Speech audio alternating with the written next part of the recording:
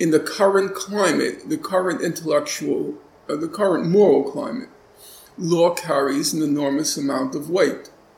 And it's a very powerful weapon if you know how to use it. The Palestinian leadership doesn't know how to use it.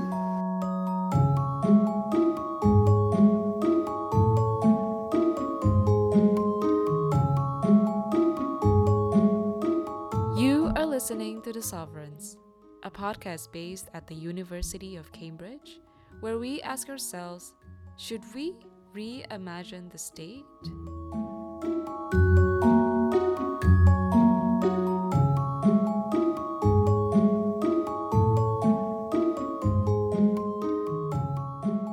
My name is Tanita.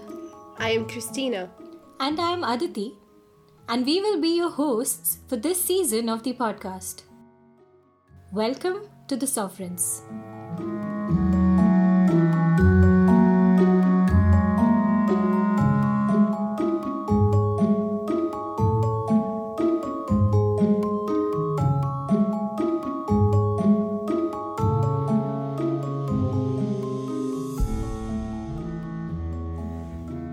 With us is Norman Finkelstein, a renowned scholar and political activist. His most recent book, Gaza, An Inquest to Its Martyrdom, was released earlier this year. And now in this episode, we will explore more about his new book and discuss about the power of various external factors in the making or unmaking of a sovereign state. Stay tuned for our next episode to hear a response interview with Professor David Feldman. Now, to walk you through his new book, Norman Finkelstein essentially analyzes the long-standing problem in the Palestinians' resistance. It explains the power and problem of language that we use to illustrate and label the players, especially when the language is charged with legal power. The law, then, could and had been the tool to disempower the oppressed.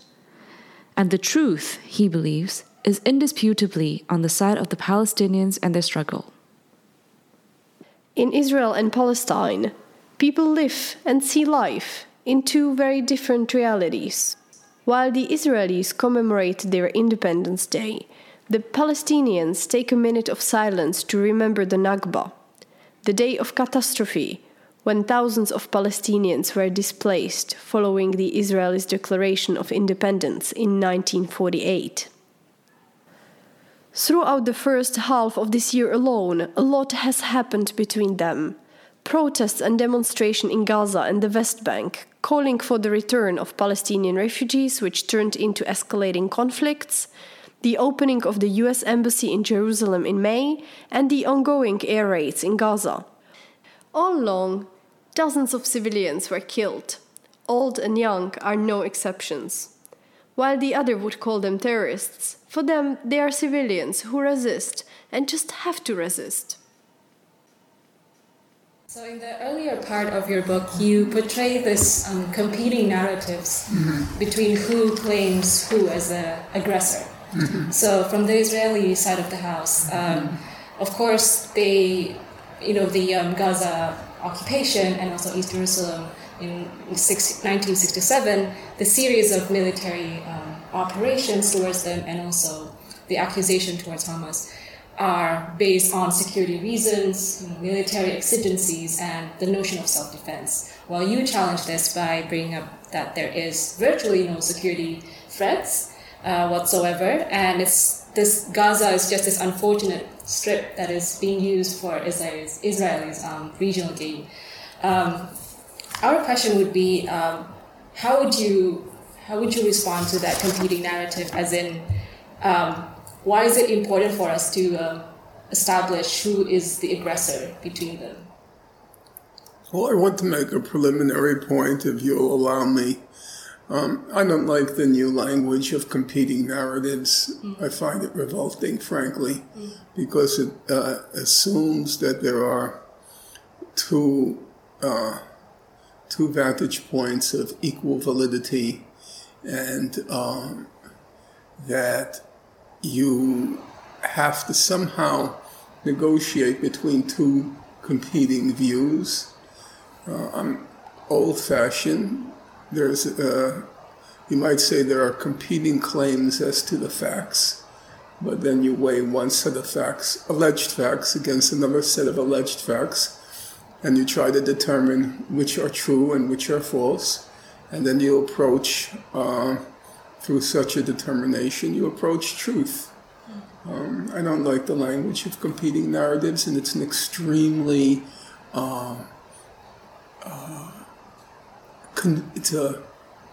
it's a convenient language for some people. I've never heard anyone talk about competing narratives of the Nazi Holocaust.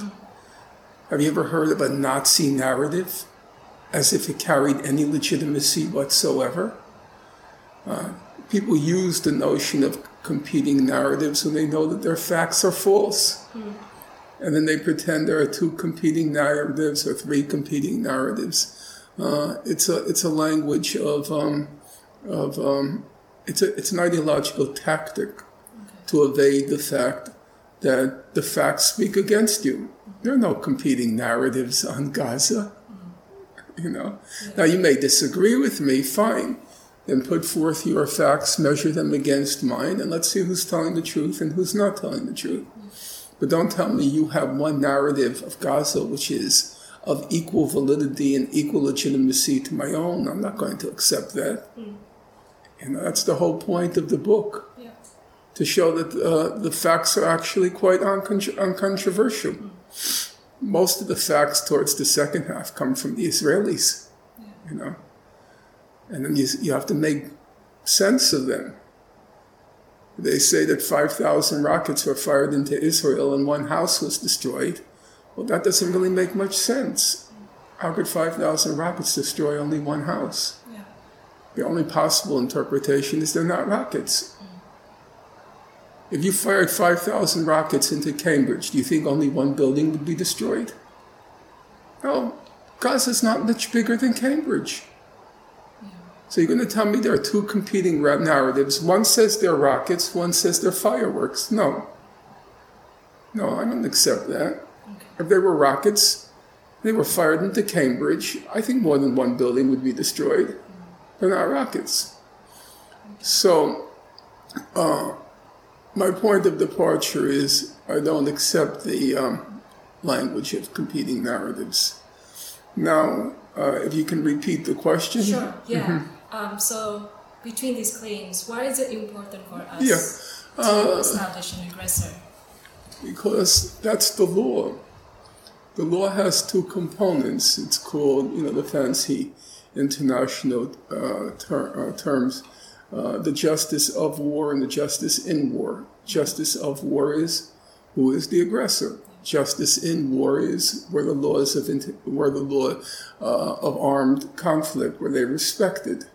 So a fundamental principle of international law is who is responsible for the outbreak of hostilities. That's a serious issue because hostilities mean death. Now, if you elected to use armed force in order to resolve a conflict, that carries a very heavy moral burden because you are now resorting to a means or method that's going to cause, tremendous human suffering and death. So, of course, it's important who initiated a conflict in which death and destruction inevitably and inexorably ensues. So that is a very important issue.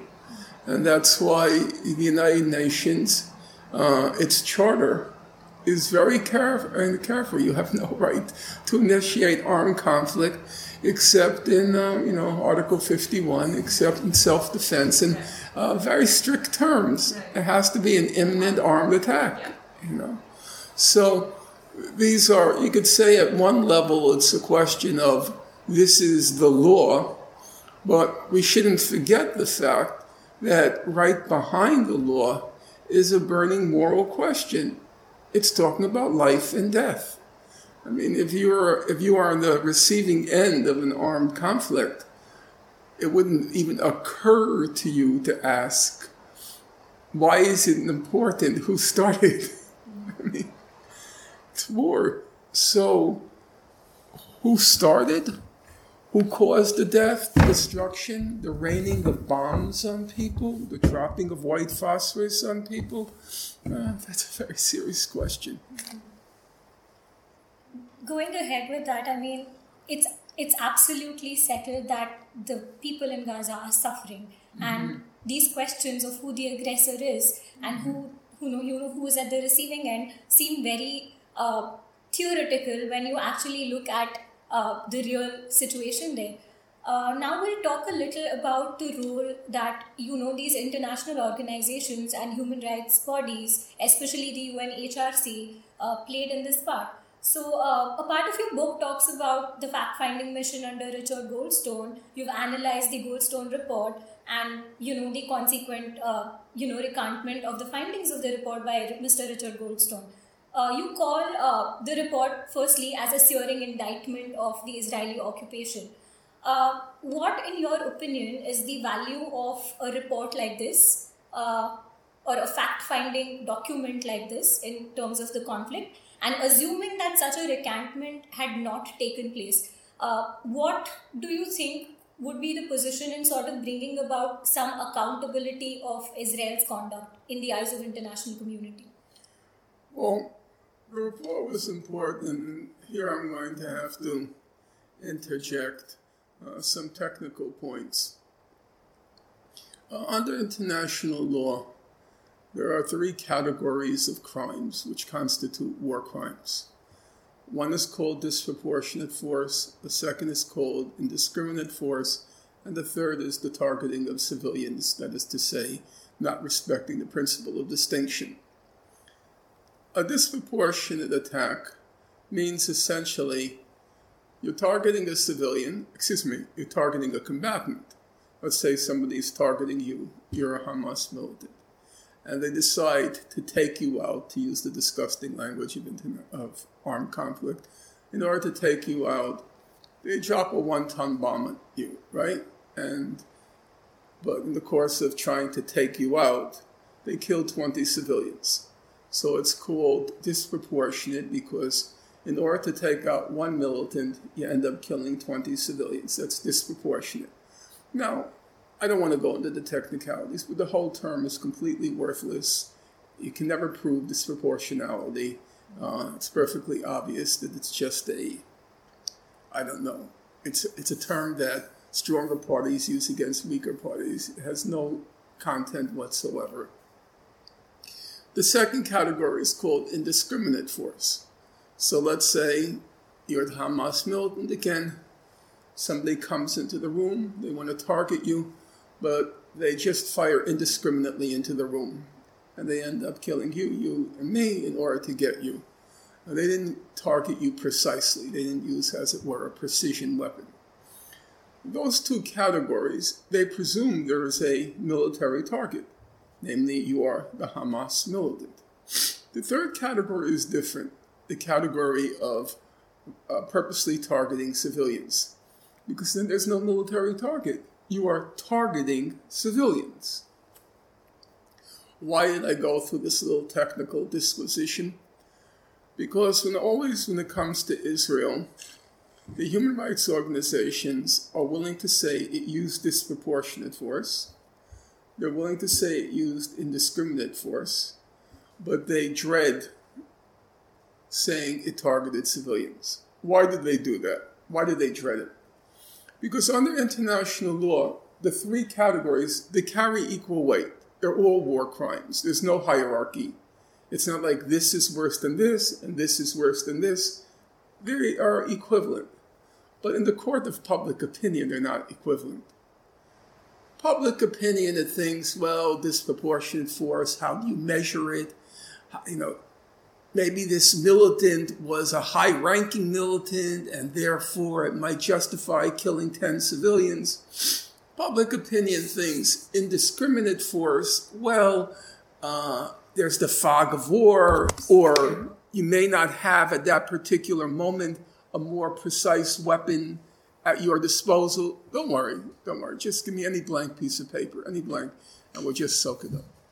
Or You may not have a more discriminate weapon at that particular moment at your disposal. So public opinion will also give a pass to indiscriminate force. But public opinion will not give a pass to targeting civilians. That's a kind of red line in a public opinion. And I'll give you an example from yesterday's news. So Amnesty International issued yesterday a very harsh statement condemning Syria. And if you read the statement, and if you don't have it at your disposal, I can send it to you, they say Bashir is targeting civilians. He's targeting civilians. He's targeting his own people. And it's perfectly obvious. They know that in the court of public opinion, this is a much more incendiary charge. They didn't say that Bashar was using indiscriminate force. They didn't say using disproportionate force. They said targeting civilians. It's the one thing that the human rights organizations, they're afraid. They're not going to say about Israel. Along comes the Goldstone Report. And the Goldstone Report was kind of unusual in that way.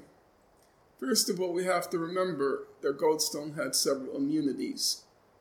He was a very respected international jurist. He was a Jewish not just by fortune, but by self-identification. And so Israel didn't have its usual tactics, its slurs, its slur machine, anti-Israel, anti-Semitic. It didn't really stick with Richard Goldstone. It wasn't really very credible. Self-hating Jew, no, not Richard Goldstone. Doesn't really ring true. And so Goldstone had a certain amount, as I said, of immunity. And behind that immunity, he said something very unusual. He said the attack in Gaza, in this case Operation Cast Lead, he said it was designed to punish, humiliate, and terrorize a civilian population. In other words, it had nothing to do with the war. It wasn't targeting a military objective, as in a munition site or a tank. It wasn't targeting combatants. He kind of dispelled the fog surrounding the conflict, lifted the curtain of ideological obfuscation. He said it's not a war. It's the targeting of the civilian population, which is something very different. And as I document in the book, he had crossed the red line, and Israel went berserk. Every level of society across the entire political spectrum, with the usual, honorable exceptions, including Gideon Levy, who will be here tonight. They started to, it was like a no-holds-barred assault on Goldstone, dredging up his past when he was a judge under the apartheid regime in South Africa. He's South African. Then going for the moral jugular, telling him he couldn't attend his grandson's bar mitzvah in South Africa. So he came under tremendous attack.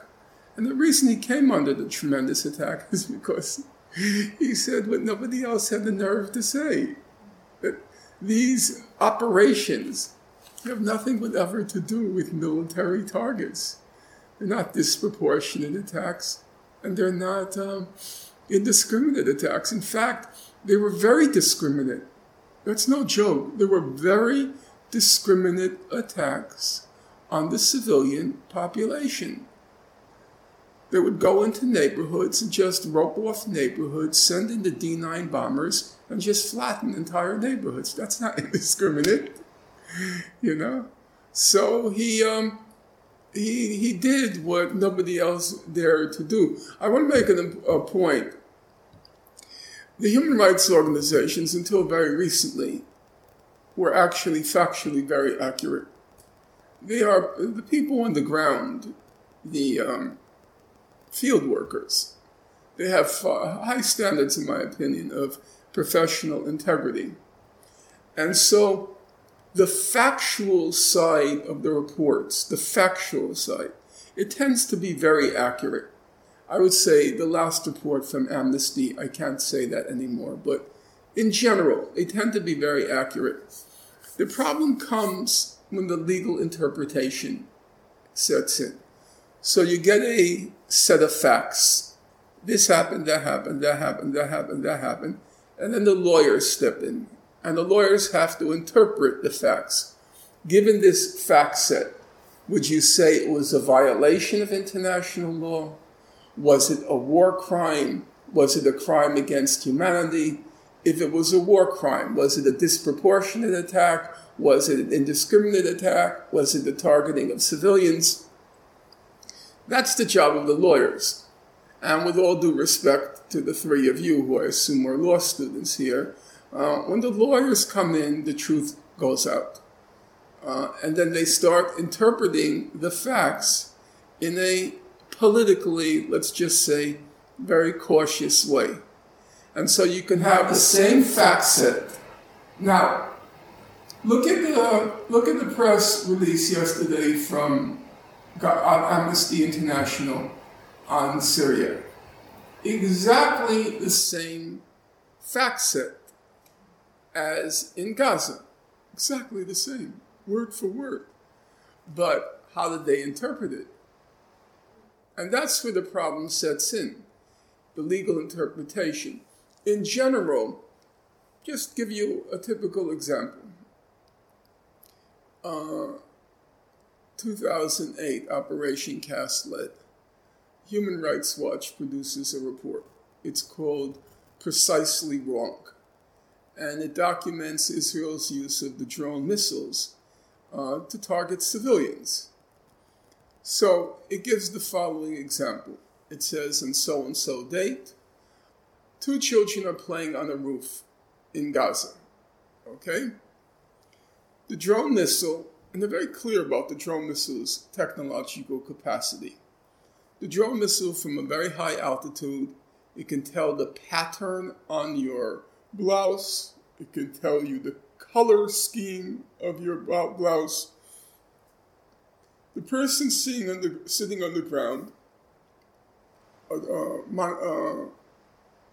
controlling the drone, he or she can see everything from a very far distance. And then, when he or she releases the missile itself has its own camera system, high-resolution cameras. And the person on the ground has the capacity to divert the rocket to the last minute, the missile to the last minute. So you have the drone, then the missile is released, down to the last minute. They can do that. And Human Rights Watch it describes. They go right for the 2 kids playing on the roof. What do they conclude? They conclude this is a violation of international law. No. You know what a violation of international law is? A violation of international law is if 2 kids are playing in the street. A driver purposely targets them, runs them down, and kills them, right? And then he or she goes to court and gets convicted for violating the speed limit. That's not what happened. It wasn't a violation. It was the clear, unequivocal, uncontestable, uncontroversial targeting of kids. They precisely described what happened. The facts were right there. But they can't draw the conclusion. They just can't. Because Israel, it's kind of a given. Israel does not target children. That can't be. You start from that premise and then you work your way through the facts. It just can't be. I'm not trying to be malicious or vicious or because I have some egregious animus. I'm just looking at what they present. is it plausible to argue, after you yourself describe the drone missiles, to then say it's a violation of international law? It's shameful, you know. Professor Finkelstein, what precisely is the difference between Amnesty approach towards Syria and towards Palestine? Why is that when you say that Israel does not target children, is it because your criticism towards Amnesty International is of course very, very fierce, but why is it that Amnesty International did not conclude that Israel is deliberately targeting civilians? I think they're afraid. You know, there's no strong Bashar lobby in the UK or in the United States. And I have to be fair to Amnesty. Now, first of all, I'm sure you read at least the first parts of the book. I don't know how far you got because it's not an easy book, I know that. And you have other things to do. The first quarter of the book, I depend in large part on Amnesty. You know, I thought their report, Operation Cast Lead, that the 22 days of death and destruction was excellent. It was really painful to see what happened. And I think in the case of Amnesty, it was two reasons. Reason number one, everybody got scared after what happened to Goldstone. It was like, they may find dirt on us. So I think the first thing was everybody feared that if they found dirt on Goldstone, or maybe his relative, they may find dirt on us. And the second thing with Amnesty, historically, Amnesty and Human Rights Watch always watched each other's backs. They produced, at every critical juncture, they produced reports which basically backed each other. And you could see I don't know how much it's orchestrated, but certainly something is going on where they recognize that each needs the other to protect. And, you know, it's serious business because Israel's pretty ruthless. And this time, Human Rights Watch was missing in action. After Operation Protective Edge, it wasn't there. It wrote next to nothing. And so Amnesty was out on the limb on its own. And I think it got afraid. And I'll accept that also. What I won't accept is, you shouldn't lie, then just don't say anything. You know? I'm not going to deny on a personal level, a professional level, these are tough decisions to make. I recognize that. Moving on from this civil organization, we need to go back, regrettably, to the lawyers and to the legal apparatus. So, in 2014, the ICJ has managed to issue the advisory opinion on Palestine. 2004, sorry. Yeah. Regarding the erection of wall in the Jerusalem and also the West Bank. And you appear to take this as a small victory towards the Palestinians, especially because... it was a huge victory. Yeah, but now you also recounted the Namibia case, also before the ICJ, which you think is highly comparable with what happened in Gaza now. But here in your book... Gaza, the whole occupied territories. The whole occupation, right.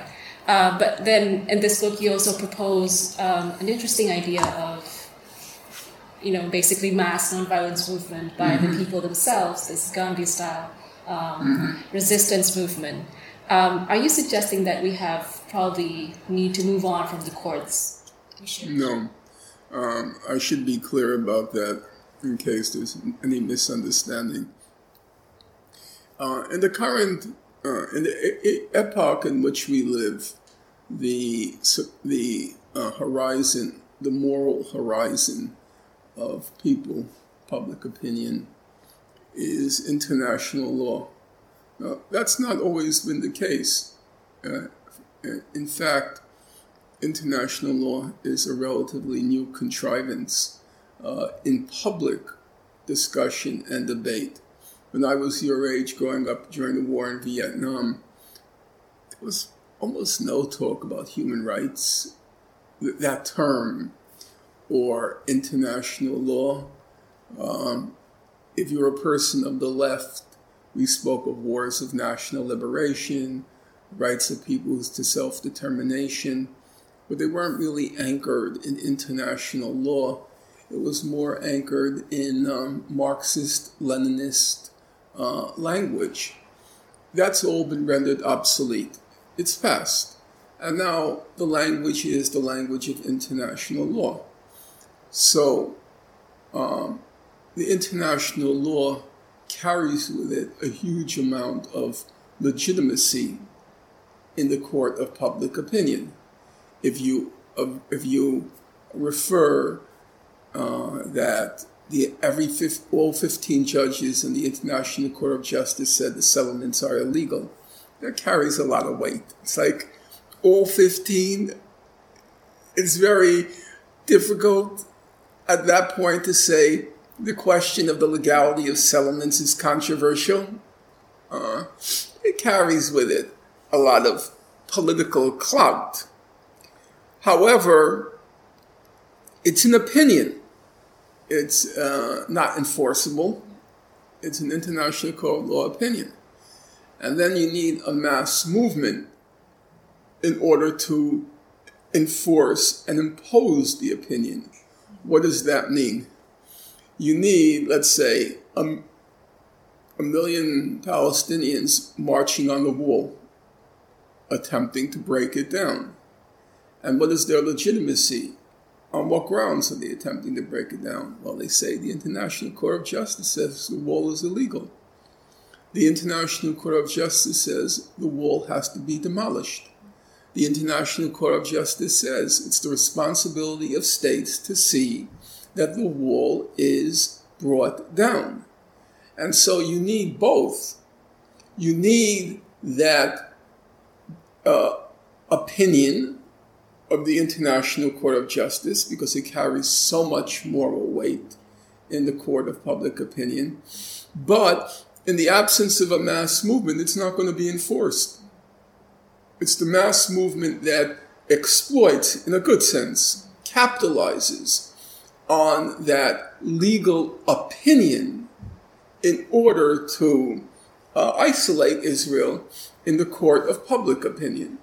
So you need both. That's why I mention the law. I think law in the current climate, the current intellectual, the current moral climate, law carries an enormous amount of weight. And it's a very powerful weapon if you know how to use it. The Palestinian leadership doesn't know how to use it. They did nothing with the 2004 ICJ opinion. They just took it, put it in the drawer, and filed it away. They did nothing with it. But it's very powerful.